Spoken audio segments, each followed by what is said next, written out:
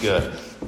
Well, church, this week we are continuing in our Easter sermon series entitled Beauty from Ashes, where we are looking at the various ways in which the cross of Christ and our Lord's resurrection from the dead have redeemed even the most broken aspects of our lives.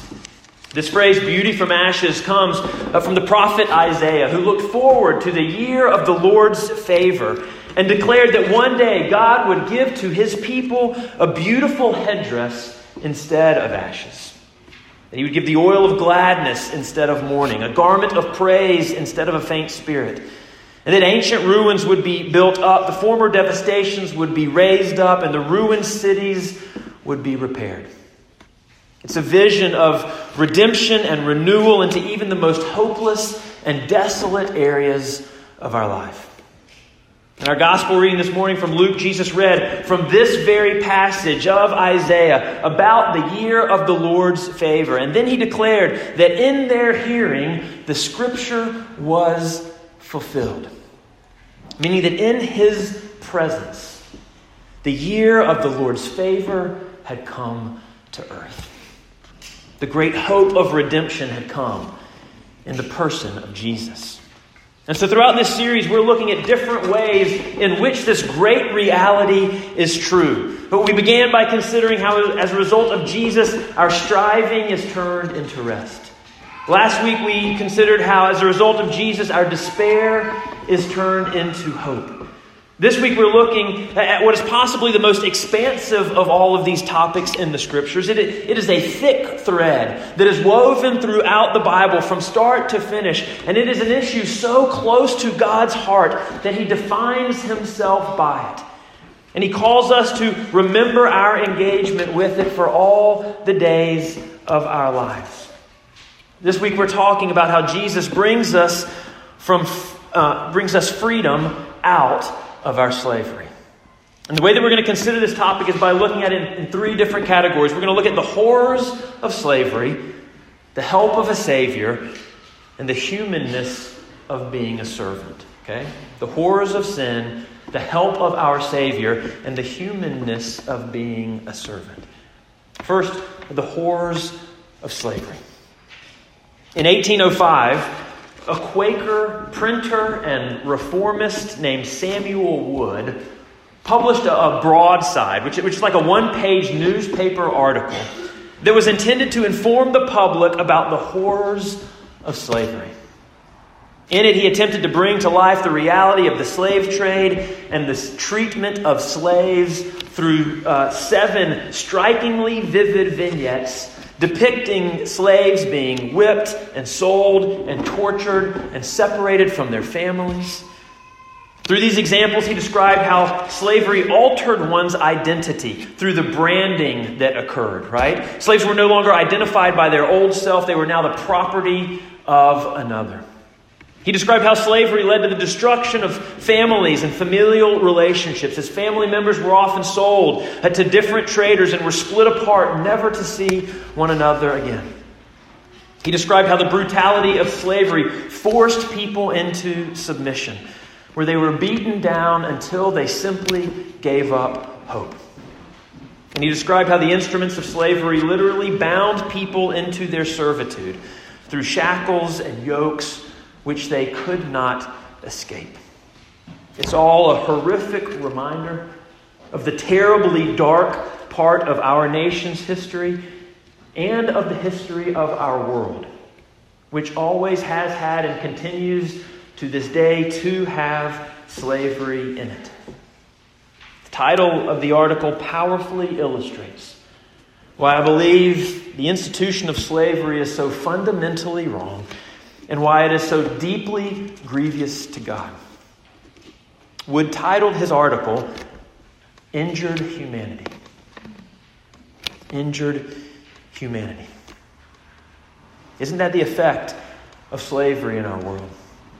Isn't that the fundamental reason why slavery is so very wrong? It injures the very nature of humanity that is within us.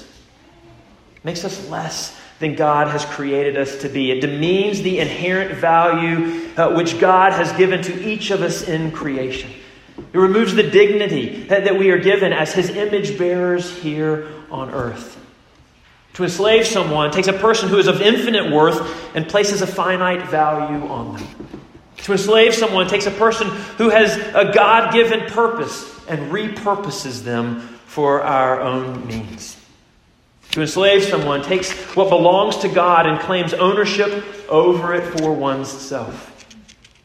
The Scriptures tell us that every human being is fearfully and wonderfully made by God, and as a result is given dignity and value and worth and purpose and significance by Him and for Him.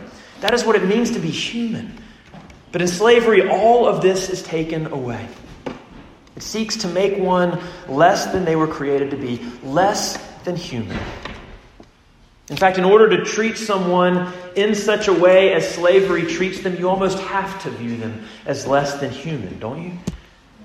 That's why during the Holocaust, Nazis referred to the Jewish people as rats. Or why during the Rwandan genocide, the Hutus called the Tutsis cockroaches. When we take away someone's humanity, it allows us to commit unimaginable cruelty on them. These are the horrors of slavery. It injures our humanity, and it is deeply grievous to God. At the end of his article, after depicting the horrors of slavery, Samuel Wood challenged every honest man to lay a hand upon his breast and to consider whether he is justifiable in countenancing such barbarities, or whether he ought not to reject with horror the smallest participation in such infernal transactions. And today, I would ask the same of each and every one of you. This morning, I want to challenge every honest man and woman in this church to lay a hand on your heart and consider if you are justifiable in allowing such barbarities, or whether you ought not to reject with horror the smallest participation in such infernal transactions. Now, I realize that may sound like an odd challenge to give to someone like you who's never enslaved another person. But haven't you? Haven't we all? We've done it to ourselves. Here's what I mean by that. In John chapter 8, as Jesus was talking with a group of believers about how he wanted to set them free, they said to Jesus, "But we are offsprings of Abraham and have never been enslaved by anyone." Which wasn't true, by the way, because they had been enslaved by the Egyptians, and they had been enslaved by the Assyrians, and they had been enslaved by the Babylonians, and they were currently under the thumb of Rome. But all of that's beside the point, because it's not what Jesus was talking about. Jesus wasn't talking about freeing them from any form of physical slavery. Instead, Jesus was talking about freeing them from their slavery to sin. For what he goes on to say is truly, truly, I say to you, everyone who commits sin is a slave to sin. Jesus wasn't talking with them about physical slavery. He was talking with them about their spiritual slavery. And that is a form of slavery that each and every one of us have subjected ourselves to. Jesus said that everyone who sins is a slave to sin. The Scriptures tell us that all have sinned and fall short of the glory of God. Therefore, all of humanity, every single one of us, has been enslaved under the power of sin. We've all subjected ourselves to sin and become enslaved as a result of it. And while the damaging effects of our spiritual slavery to sin may be less obvious than the horrors of physical slavery, but while the effects of our slavery to sin may be less apparent, they are no less destructive to our lives or to our world. As it is with physical slavery, so it is with our spiritual slavery to sin. In every way, it injures our humanity. Like physical slavery, slavery to sin entraps us with a power that we cannot escape from on our own. Sin is like invisible shackles on our souls that binds us and keeps us from escaping its power. The book of Lamentations describes sin as a yoke placed upon our necks, which causes our strength to fail. You cannot get out of sin on your own. Like physical slavery, slavery to sin alters our identity and declares us the possession of another. We cease to be the men and women that God created us to be. We are no longer saints, but instead we are sinners. Sin changes our family allegiance from being children of God to being sons and daughters of the devil. It defines our identity and it determines the outcome of our future. Like physical slavery, slavery to sin tears apart our families and tears us apart from all of our meaningful relationships. Our sin isolates us, causes us to put up barriers with one another, causes us to hide ourselves in guilt and shame and fear. It harms all of our relationships. And like physical slavery, slavery to sin eventually destroys us. Not from the outside in like physical slavery does, but from the inside out. Beginning in our hearts and our souls, sin is described like a yeast that spreads throughout the body just like a cancer would. Have you ever noticed how sin does this to you? How it injures your humanity. How it makes you less than what God created you to be. How it demeans the inherent value which God has given to you in creation. Sin mars our sense of dignity and value and worth and purpose and significance that are given to us by God and for God in creation. Its far-reaching consequences affect every area of our lives. Every aspect of what it means to be truly human, sin attacks. It injures our humanity. Theologically, we say it has caused humanity to fall. We are fallen. Our humanity is injured. This is the horror of our sin. It's taken God's good creation and marred every aspect of it. And left to ourselves, we are helpless to do anything about it. We have no power over it. We have no ability to escape it. It controls us and we are enslaved to it. So much so that we can't control our own thoughts or actions. Even when we have the desire to do what is right, we don't have the ability to carry it out. We don't do the good that we want to do, but the evil that we don't want to do, this is what we keep on doing. Do you know this reality in your life? Where you keep making decisions that are harmful to you and destructive to your relationships, and your selfishness and your anger and your lust and your addictions and your insistence on putting yourself first, whatever it may be. It's this reality that led the Apostle Paul to cry out, "Wretched man that I am, who will save me from this body of sin and death?" That's the horror of sin. It causes us to hate ourselves. It causes us to need to be saved from ourselves. And this is our predicament apart from Christ. Hopeless and helpless to the powers and the effects of sin. Which brings us to our second point this morning, that we have the help of a Savior. And this is the good news of the gospel, church, that God has come to help us. We see a beautiful reminder of that reality in our Old Testament and gospel readings from this morning. In the reading from Exodus, we heard the account of Moses and the burning bush. In that story, God's people had been in slavery in Egypt for 400 years. And recently that slavery had become increasingly brutal and inhumane. Their children were being killed. Their labor was impossible. Their taskmasters were cruel. Their humanity was deeply injured.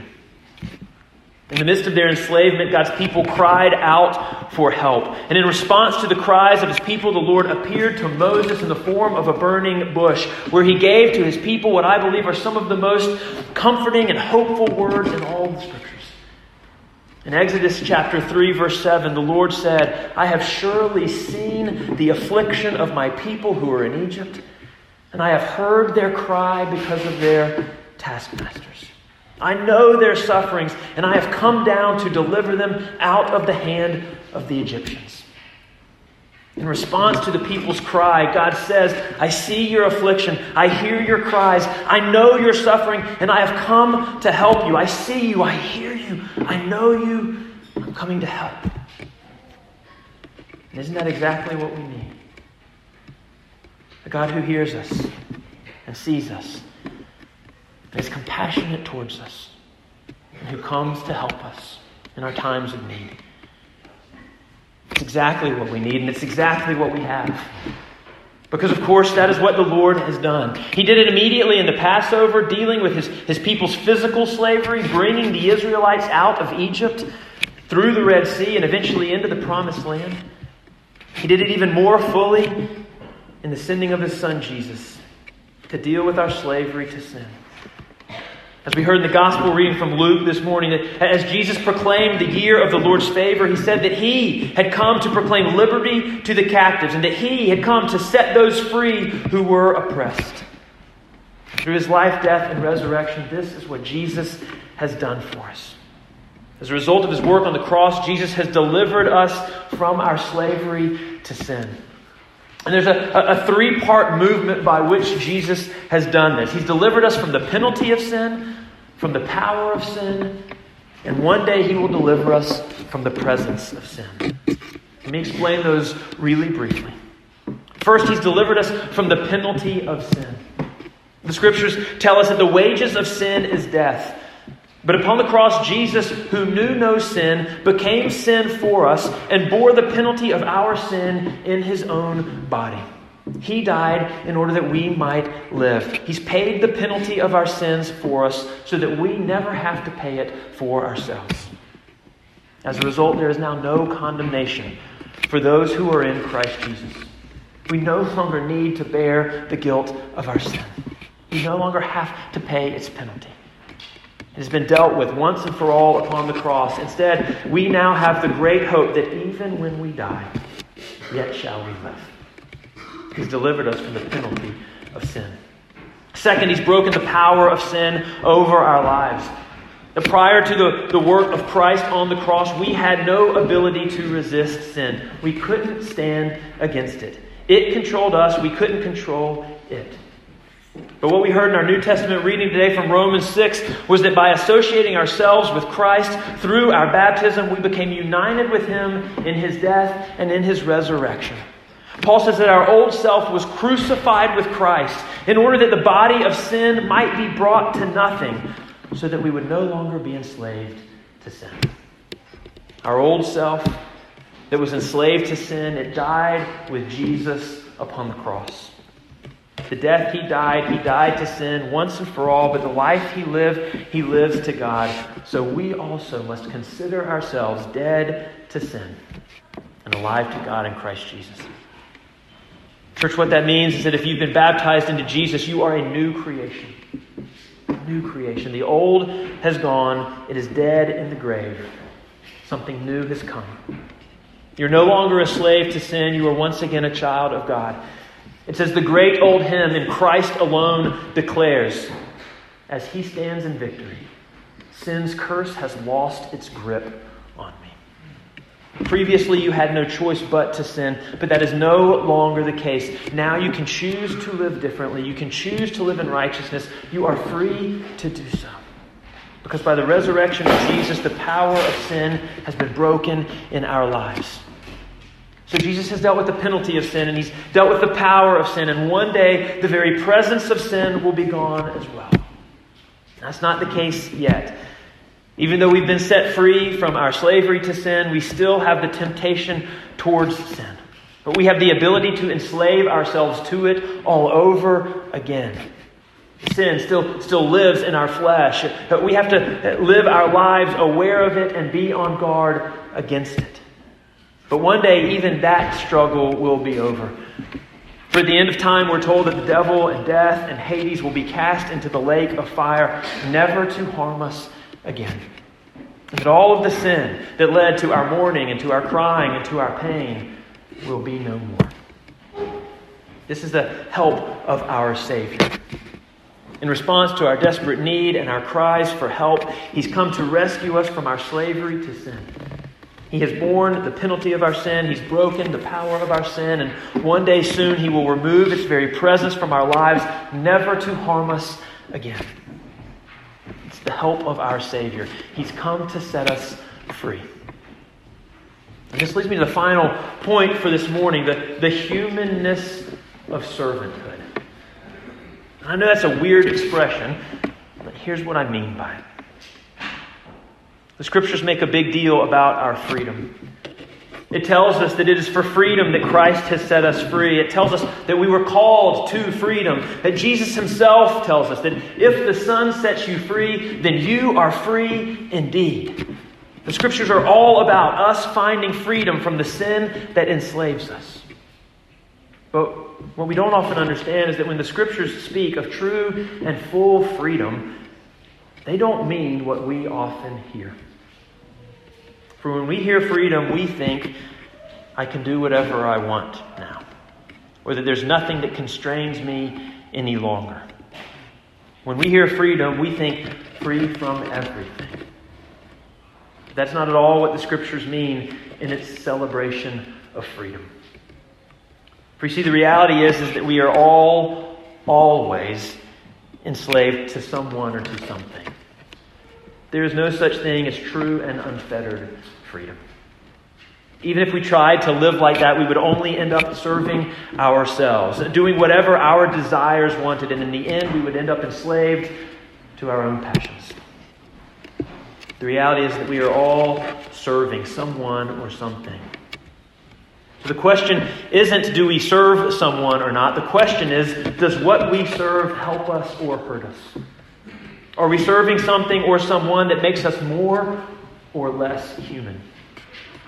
Is our master redeeming our humanity or injuring it? The reality is that if we are serving anyone or anything other than the Lord, we're enslaving ourselves to sin all over again. And this is the great challenge for Christians who have been set free from sin, but who still live in a world where sin exists. The Scriptures warn us of this over and over and over again. Paul in Galatians 5 says, you were called to freedom, only do not use your freedom as an opportunity for the flesh. Don't do whatever you want, Paul is telling us. Or Peter in 1 Peter 2 says, live as people who are free, not using your freedom as a cover-up for evil, but living as servants of God. For that is what freedom is. You see, when the Scriptures talk about freedom, they mean freedom to follow the Lord. What Jesus set us free for is that we might be free to follow Him. Because it is only when we are tethered to Him that we experience life that is truly life. It's only when our wandering hearts are bound to Him that we experience the life that we were created to experience. It's only when we're servants of the Lord that we experience the dignity and the value and the worth and the purpose and the significance and the meaning in our lives that we were created for. Our humanity is most redeemed, most restored when we're following after and serving the one who made us. I mean, think about it. Jesus is the most authentic human being who has ever lived. And in obedience to His Father, He became a servant of all. It's in our servanthood to Jesus, and in obedience to Him, our servanthood to one another, that we experience our fullest, most redeemed humanity. We're called to great extremes to experience it. Jesus warns that if your hand causes you to sin, cut it off. If your foot causes you to sin, cut it off. If your eye causes you to sin, gouge it out. We are called to be on guard at all times against the encroachment of sin in our lives because it enslaves us and it injures our humanity. It does great harm to us and it is grievous to our God, and Jesus died to set you free from it. So you cannot go back to it any longer. And so, church, I want to end this morning by issuing to you once again the challenge that Samuel Wood posed at the end of his article on injured humanity. Because slavery to sin is horrible. But we have a Savior who has come to help us. And so I want to challenge every honest man and woman in this church to lay a hand upon your heart and to consider if you are justifiable in allowing such barbarities, or whether you ought not to reject with horror the very smallest participation in such infernal transactions. Church, the leer of the Lord's favor is upon you. You need not be captive anymore. Christ literally died in order to set you free. So do not use your freedom as a cover-up for evil. Instead, throw off everything that hinders and the sin that so easily entangles, and run with perseverance the race marked out for you, fixing your eyes on Jesus, the author and perfecter of your faith.